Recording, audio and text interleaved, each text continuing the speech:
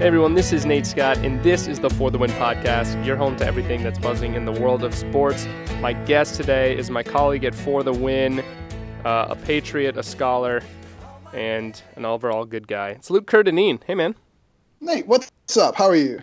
Happy Election Day. It's our, as they say, our long national nightmare is almost over. It's almost over, and you're going to miss it a little bit, aren't you? I'm going to miss a little bit, but just to all the people out there who are mad that I jokingly suggested that you should vote for Theo Epstein today, please don't vote for Theo Epstein today. Please take it seriously. I was not being serious when I was suggesting that, so I hope you recognize that. Go out there and take it seriously. Folks, Luke is only half American. He, as you can tell by his accent, he's a traitor in our midst, so don't let his imperialist thoughts sneak into your voting mind. Something. I don't even know what I'm saying. Just don't listen to Luke, what is basically the main point here.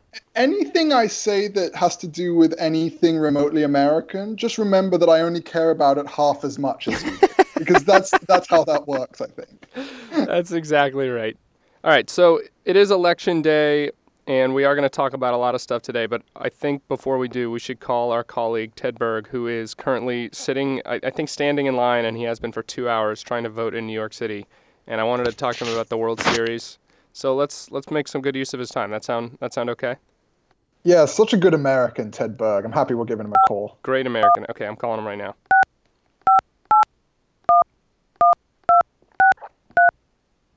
Hello? Ted. Hello? Yes. It's Nate and Luke. You're on the podcast. What's up? Are you in line still? I'm about to vote. Oh, so we didn't time this very well, did we? No.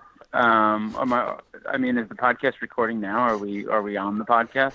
Yeah, but we can edit. We can edit this all later. We just wanted to talk to you about the World Series and thought we'd keep you company while you're waiting in line. Yeah, now I know. I actually got in the building. I'm like, I don't know, 40 people shy of voting. All right. So I can talk for a little while, but I'm going to have to get up to the desk and do some stuff. Oh, this is Ted, awesome. Ted, I just want to say that I admire your voting stamina. It's very American of you. It makes me proud to be half American. Wait, Luke, shouldn't you be voting here too? I voted already. I'm ahead of the curve. Are you voting at that public high school down the road? No, I'm voting at it's a public elementary school on 88th Street. Ah, we're voting in different spots then. Yeah, no, I voted at the one on 91st Street. Ted and I, by the way, live like next door to each other, basically. So this is a big development. Yeah. Ted. You got the good one. This one had, I guess the scanners broke here or something. I don't know. It's been a long line. Ted, talk to us about the mood in the polling location. There is no food. No, mood. You know what I was thinking? Mood and, well, I guess mood. Food. Oh, I've got food on my mind. There's no food. There are people coming around selling cookies and stuff to support the school, but they're only selling prepackaged cookies, which is absurd, right? Like if you're having a bake sale, bake for me, right? I don't want to buy your like Linden's chocolate chip cookie to support your school. Well, if you're hungry, you very well might. I might, but we just had breakfast. What I really need is coffee. I really need coffee real bad. Oh yeah, I saw you selling your vote on Twitter for a coffee. I'd sell way more than that for a coffee at this point. The thing that's so amazing is that, you know, the thing I have against bake sales is that they upcharge you so much. You know, like $2 for one brownie is such a ripoff, but it's a brownie, so you do it anyway. But to upsell you based on prepackaged cookies, that's like a new low. I mean, these middle schoolers really step it up. I mean, I'm in this for like the Duncan Hines cupcake with the pre-made icing. Like, you don't have to go that far. Like, you don't have to be making everything from scratch. But there's a very specific cupcake I'm looking for at a bake sale. And if you don't have that, I'm not patronizing your bake sale. Ted, how have you recovered from the World Series? Have you gotten all the champagne out of your nose? Kind of. You know, like I'll put on clothes and I think they're clean, and then I'm like, nope, this smells funny. I think that I had this on the road. I must have missed this in the laundry pile. And I'm still, you know, the coffee thing I think is fallout from that. Is you just get so helplessly addicted to caffeine that now I wake up and it's like all I can think about is coffee until I get coffee, and then like a few hours later, same thing happens. I just need the coffee so bad. I must say that this summer, or this year even, it's not summer anymore, has been quite the hit to my ego with this stuff. So with Nate, you going to the Olympics for a month, and then with Ted just being sort of perpetually on the road covering baseball games deep into the night for like 3 straight months. I just, I realized that me being slightly tired after 2 days of a golf tournament just makes me sound really pathetic. Hey man, that Ryder Cup was a grind. Oh, I know. Like there was like 18 whole holes of walking around that I had to deal with. It was really difficult. Oh. Guys, there's a far more legit bake sale going on right in front of me. I don't want to talk about it too loud, but it's happening. Talk us through it. Looking at me right now. Do you need to go? There's some. No, I can. There's some donuts. There's some like real looking cake. Oh man, they've got food from Glazers, which is like the dope bakery on. Luke, do you know Glazers? Yes, this is where I get the donuts to dunk in my coffee. This is how this happened. So this is a Oh huge yeah, no, Glazers is incredible. It's like a 100-year-old bakery on First Avenue that everyone who's listening to should go to and go out of your way to go to because it's awesome. But not when I'm going because I don't want there to be a line. Yeah, I went there on like noon on a Friday once, and there was a line. It's just like I was like, how is there a line right now? This doesn't make any sense. Guys, this is a super relatable podcast right now to a national audience. Do you think that it's illegal to like be on the phone while you vote? I think that's probably illegal. Yeah, right? I think you're probably gonna have to hang up. That would be really cool, though. How many people you got left? There's like 15 to 20 people ahead of me. Oh wow! Now. Okay, so quickly. But there's multiple. What's that? Yeah, go on, shoot. Hit me. Talk Game 7 historical placement for World Series games. Where do you have it? I mean, I haven't done that ranking, and it's probably the best one I've been at for sure. And it's the one that the Cubs won the World Series on after 108 years. So I don't think you could put it too high. It's not. It didn't end on a walk-off homer. So it's not like the 1991 Joe Carter game. I always loved the homer to end a World Series, but I mean that's a big deal. I don't think you could really argue with someone saying like that's the biggest game in baseball history. That's incredible. Ted, I'm kind of curious. Like I've read a few articles sort of trying to throw this forward, saying like, oh, the Cubs, they could, have a dynasty, and then the public opinion could shift against them. I mean, are people really talking about that when it comes to the Cubs? Because right now, I feel like. Oh yeah. No, there's a lot of Cubs backlash. A lot of it. Yeah. I mean, there's, Cubs fans have a way, and they're. And I definitely saw a lot of people I think a lot of people who've been following baseball pretty closely for a long time heard so much about the Cubs this year because they were, wire to wire the best team. Like you looked at them on paper in February, this is clearly the best team. Look at them on paper in October, clearly the best team. And I think that's just always gonna elicit some backlash. But I gotta go vote. Right now, it's happening for me right now. Go vote. Go vote. Go Ted. Ted. Go. Peace out. See ya. All right. That was baseball and voting with Ted. We've now covered the election. Truly inspiring, act that Ted just pulled off there. Talking bake sale, talking New York City food knowledge, talking baseball, and talking voting lines. So props to it. That was probably the most patriotic moment in the history of the For the Win podcast. And it mostly concerns sort of baked goods. So hey man, fattening pastries is really a bedrock of what this country's made on. And I'm proud. I'm proud of that moment. I'm proud we got in 1.5 baseball questions, and now we can move on. So, what do you want to talk about first, Chelsea or the NFL? Because people are going to tune out if we talk about NFL first. Let's hold our captain audience to splurge about Chelsea a bit, because man, they look so good this season. So, for those of you who don't know, Luke is a Chelsea supporter, and Chelsea is on a phenomenal run of games. They are currently second in the Premier League, trailing only Liverpool, on a year that comes just 1 year after a terrifyingly disappointing season for Chelsea. What did you guys finish last year? 11th or 10th, I believe. 10th or 11th. And now sees them right back up at the top of the Premier League. All order seems to have been restored. I do want to talk to you a little bit about that too. What you and I both said this was going to be a rebuilding year. Conte had to implement his philosophy. It would take time. The guys wouldn't be able to pick it up. That turned out to be totally wrong. He made the switch to 3-4-3 as preferred formation, and they instantly started winning every game 6-0. Why is this team built so well to kind of adapt to this and thrive under this new system? Yeah, it was really weird because I don't think we were, or at least I don't think the logic was wrong that we were sort of saying earlier in the season about how this is, 3, 4, or 5 at the back or 3 at the back or whatever you want to call it, and Conte's sort of general system of pressing and attacking fast and move. These are complicated systems that require a lot of work to go into them. And so I don't think the logic was wrong in us thinking this was a rebuilding year for Chelsea, but I think Conte's sort of stumbled upon two things, right? He's stumbled upon what is really the perfect formation. He stopped trying to fit round pegs and square holes. 3-4-3 is perfect for Eden Hazard because it gives him little defensive responsibility and all the attacking freedom in the world. It's perfect for Costa. It's perfect for Kante and Matic. There are just so many.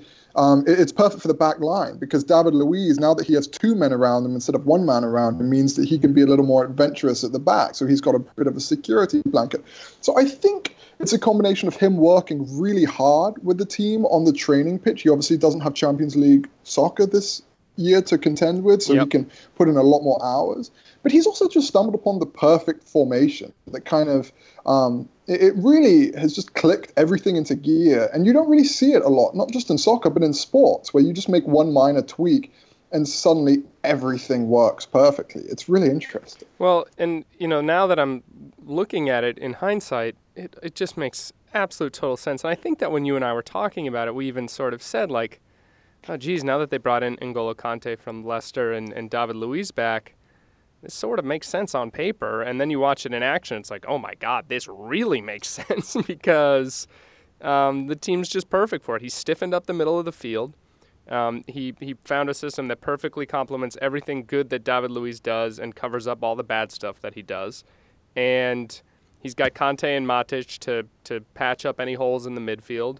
And Eden Hazard and Diego Costa and Pedro or Victor Moses, whoever else, just gets to have fun and do what they do and beat guys and put people on posters, basically. And I've got them pegged to win the league now. I think that the transformation at Man City, that's the one that's taking longer than I thought. That one is a work in progress. That's Pep is really trying to change the philosophy. There are growing pains there. He's asking John Stones to become a player he's maybe not comfortable yet becoming.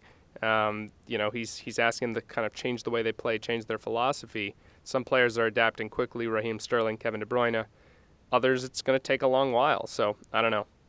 Yeah, and that's the thing that I think maybe all of us undersell a little bit in the Premier League is that when you don't have midweek games in the form of European soccer, things just become so much easier. We saw it with Leicester last week. Last year. We saw it with Liverpool 2 seasons before that.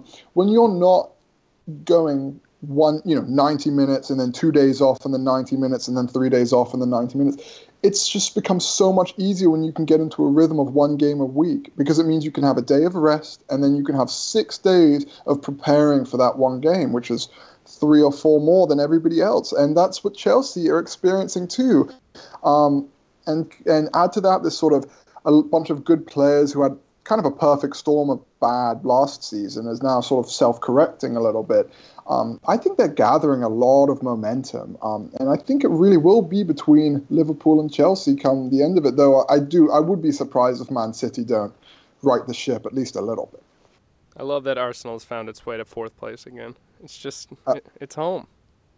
It's home. And there's just no end I mean, I feel for Arsenal fans a little bit at this point because they're so clearly they're in a relationship where they're only 80% happy with Arsene Wenger. So like they don't quite know, there's not quite the impetus to like break up the relationship, but there's just that one tweak away that they're never going to get. So they're in this constant state of, what should I do? I don't know what to do.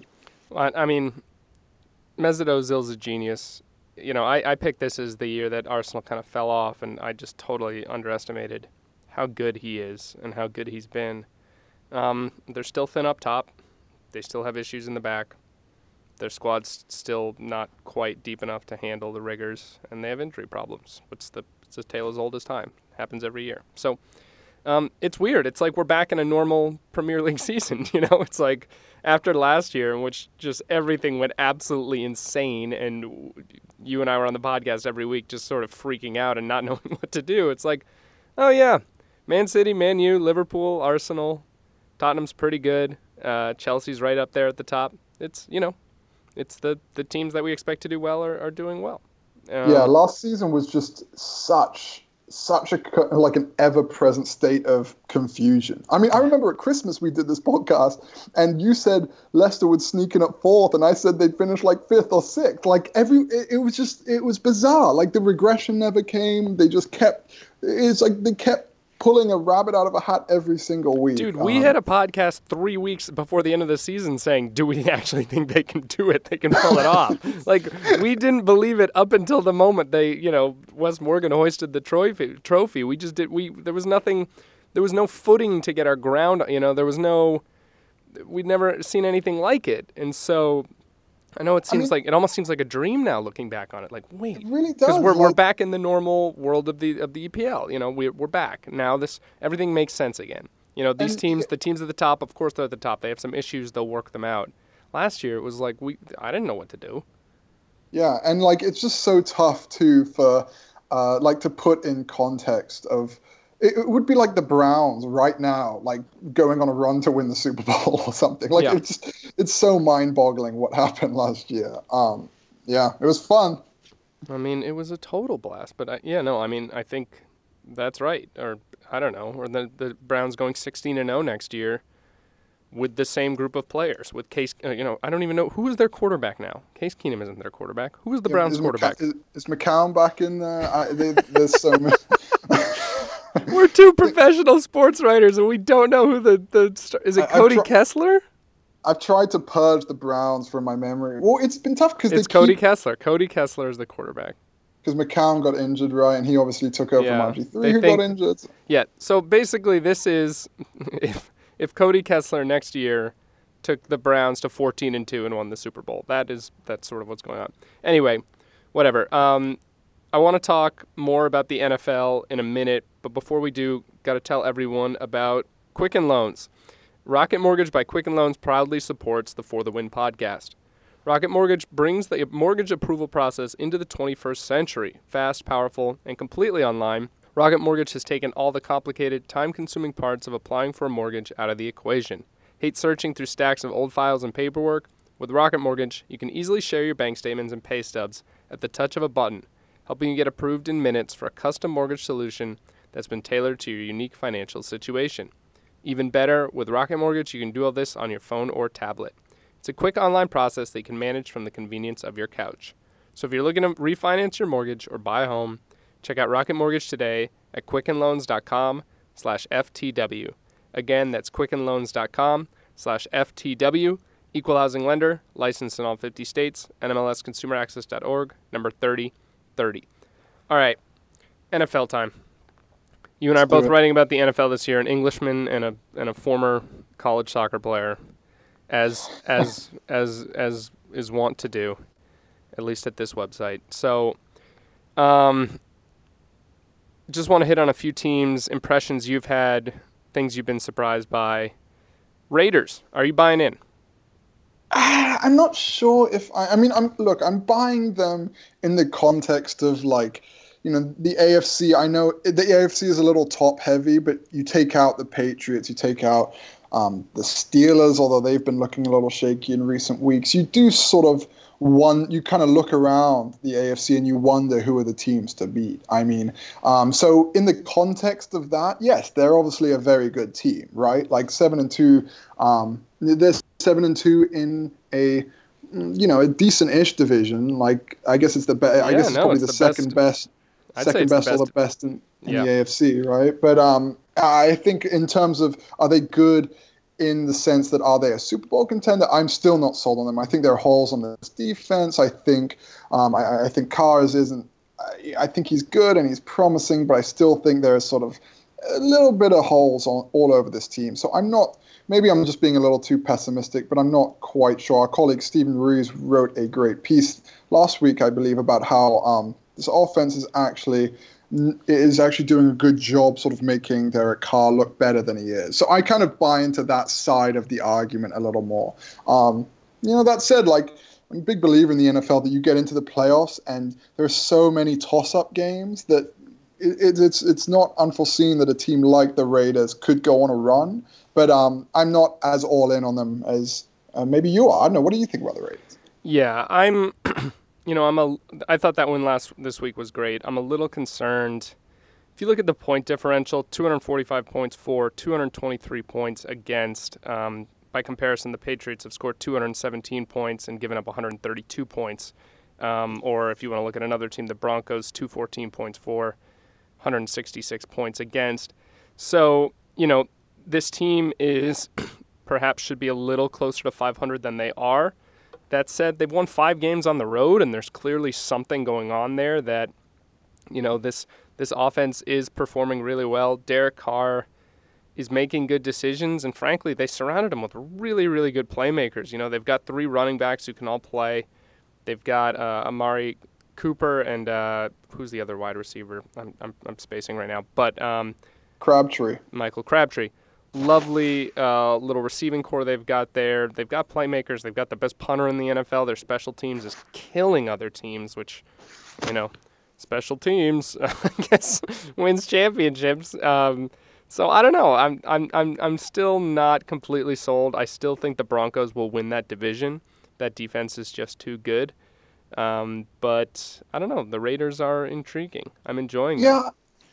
I think I guess I disagree. I think the Raiders will win the division, but I think they'll have a quick exit in the playoffs. And it's one of these things. It always confuses me where it's just a matter of you can only beat what's put in front of you, but you don't quite know how to value that versus other teams in the NFL, right? So like they have a narrow loss to say a team like Atlanta, who good obviously, but they have some holes in there. They beat the Saints, they beat the Titans, and so you look down the schedule. They kind of crushed Jacksonville. They beat San Diego. You can be impressed with elements of each of these wins, but you also take a step back and you say like, is Jacksonville a good football team? Yeah. Like, how much credit do we assign somebody for beating Jacksonville, or how much credit do we assign somebody for banking on 2 extra point conversions to beat the Saints? It's a tough question to ask, but I sort of come down on the side where I'm not ready to buy in fully, because while they are beating bad teams in a lot of cases, they are still bad teams. Like, so I'm not, Tampa looks very weird this season to be nice. So I'm just not going to rush to sort of lavish praise on the Raiders, even though there are some elements of this team where where fans should be excited about. All right, I've got an interesting question for you. Best team in the NFL right now, where you and I are in agreement, is the New England Patriots. Yep. Not even particularly close. Nope. What is the second best team in the NFL right now? Oh, man, it's tough because a few weeks ago I would have said a team like the Steelers, right? Yep. But man, like obviously life comes at you fast, dude. Life comes at you fast. I mean, the injury to Ben Roethlisberger is obviously he came back last week, but he looked bad. And then it's weird too. Sorry, I'm kind of avoiding your question because I think about the next contenders. I think about the Seahawks, which like I have not been impressed by the Seahawks this season at all. That offensive line is awful, and if Russell Wilson can't move, which he hasn't been able to, they are in trouble. I mean, they're patching together the line, and he's starting to move a little better. They put a lighter brace on his ankle, but they got things. Seahawks are not perfect. They should have lost that game yesterday, I thought. Yeah, I mean, they've scored 12 points or less in 3 games so far this season. That's atrocious. Yep. I mean, there's no way around that. Then you look at the Vikings, who I was all in on the Vikings, and they just imploded the past few weeks too. Yep. So it's a genuinely tough question. I guess I would say maybe the Cowboys are the second best. It's unbelievable. Dak Prescott is the quarterback of the second best team in the NFL. I think I agree. God, I don't know. It's much easier to pick sort of insurgent teams. Like I'm quite bullish on a team like the Lions, for example. You know, like even though they're clearly not the best team in the NFL by any stretch, they have the ability to do some interesting things, I think, just the way they're structured. But in terms of second best, yeah, I guess I would say the Cowboys. I still think that they should go with Romo when they can, because I think for as promising Dak Prescott has been this season, I still think he's benefiting primarily because of a good running game, a good offensive line, and some good play calling on the offensive side of the ball. And those aren't necessarily things that Romo wouldn't also be able to benefit to. But they are the team that I look at that has the most kind of structure about that. They have you can sort of pinpoint reasons why they're doing well. Like they put Dak Prescott in a position to succeed because of the good things that franchise has going on at the moment. So that's who I would probably say is the second best team in the league. Ready for mine? Second best team in the NFL? You're going to love this. Let's hear it. The Atlanta Falcons. Oh, Nate, I knew I loved you. Luke is an Atlanta, or grew up sort of an Atlanta fan. I did. I went to high school and college in southern South Carolina, and 30 minutes from the Georgia border, so it's big Falcons territory. But I don't mean to dominate the combination. Please, Nate, explain to me why you think the Falcons are the second best team in the NFL. So, watching NFL every week, defense is wildly important. We saw last year that it can win a championship. I'm just talking purely offense, though. There are 2 teams this year that have come anywhere even close to what the Patriots are doing. One is the Steelers when Roethlisberger's healthy, and the other's the Falcons. They're the only 2 teams that look to me like they can score on any play, much like the Patriots they can beat you in 100 different ways. And with the Falcons are going, Matt Ryan has never played better. Julio Jones is uncoverable, and they can run the ball.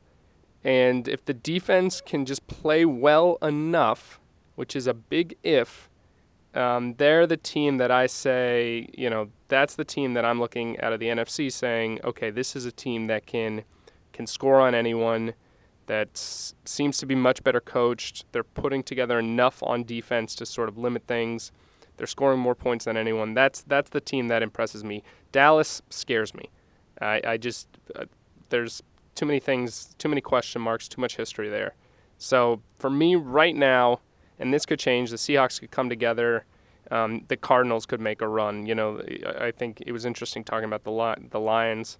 But for me right now, the Falcons are the team that I'm scared of. It's interesting with the Falcons because, Nate, you experienced this with your beloved Fulham, I'm sure. But when you get so close to a team, you end up seeing all the faults instead of all the good about them. Whereas if you take one step back, you generally see the good things. I've been, I pick NFL spreads every week on Facebook Live and on our site, and I've just been so bad when it comes to picking Falcons games. So you should probably pick against me every time I make a Falcons pick on a side note. But the one thing that I think is a lesson we can all learn from the Falcons is that they didn't do things in a very textbook manner. So what I mean by that is that the Falcons have nothing, like less than nothing, on the defensive side of the ball. They're just atrocious. But a lot of NFL GMs and a lot of head coaches would have looked at that problem and said, okay, how do we fix the defense? And they would have gone out there and fixed the defense.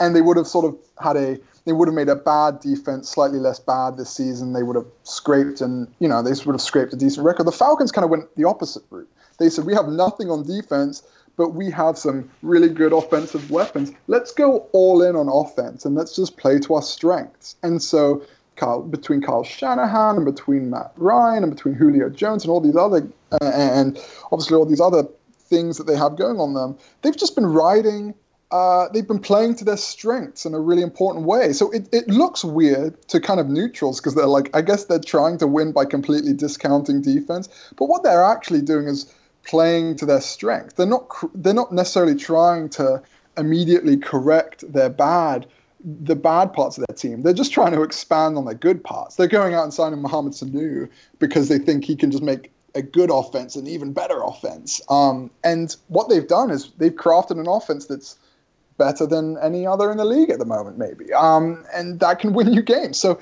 I do think it's an important lesson that we can all learn as sports fans, that you don't necessarily need to do both things well if you do one thing better than anyone else. Yeah, and I think for them what they've got to do on defense is try and mimic what their rivals to the south, New Orleans, did a few years ago, which is, we're going to give up a bunch of yards. Let's get some ball hawks out there and hope we can turn the ball over a few times. And if we can do that, that's going to cover up all the issues because we can score no matter what. And, they're okay on turn. They forced 10 turnovers so far this season, kind of right in the middle of the pack. If they can keep that going, if they can keep that, that differential up, or maybe get lucky with some bouncing balls their way, I think this is a team that can, if you can do one thing really, really, really well, then that's a lot better than most teams in the NFL right now because everyone else is just sort of in this big soupy middle. And then there's some awful teams. Anyway, it's better to do one thing really amazingly well than two things kind of average to good. Exactly. And that's a lot of the other teams. That's what everyone's doing, and they're all 4-4 because of it. Anyway, Luke, awesome talking to you, man. I'm sure we'll catch up soon, talk more about the Premier League, talk more about NFL. Everyone else, this is the For the Win podcast. We are on iTunes, we are on SoundCloud, we are on Stitcher, we are on Audio Boom. Please like and review us. Subscribe on iTunes. It helps out a lot. Hit us up. I'm on Twitter at ANatescott. Luke's on Twitter at Luke Kerr-Dineen. And anything else, Luke? What do you got coming up that we should keep an eye on? Just a couple things. Just wrote something about Jared Goff, which LA Rams fans won't like too much, but I think it's interesting. So check it out. All the best content lives on For the Win. So that is I think that's an undeniable fact, right, Nate? Absolutely correct. ftw.usatoday.com. Read us, like us. We're also on Facebook and Twitter, For the Win, all that good stuff. Luke, man, let's talk soon. Always a pleasure, Nate.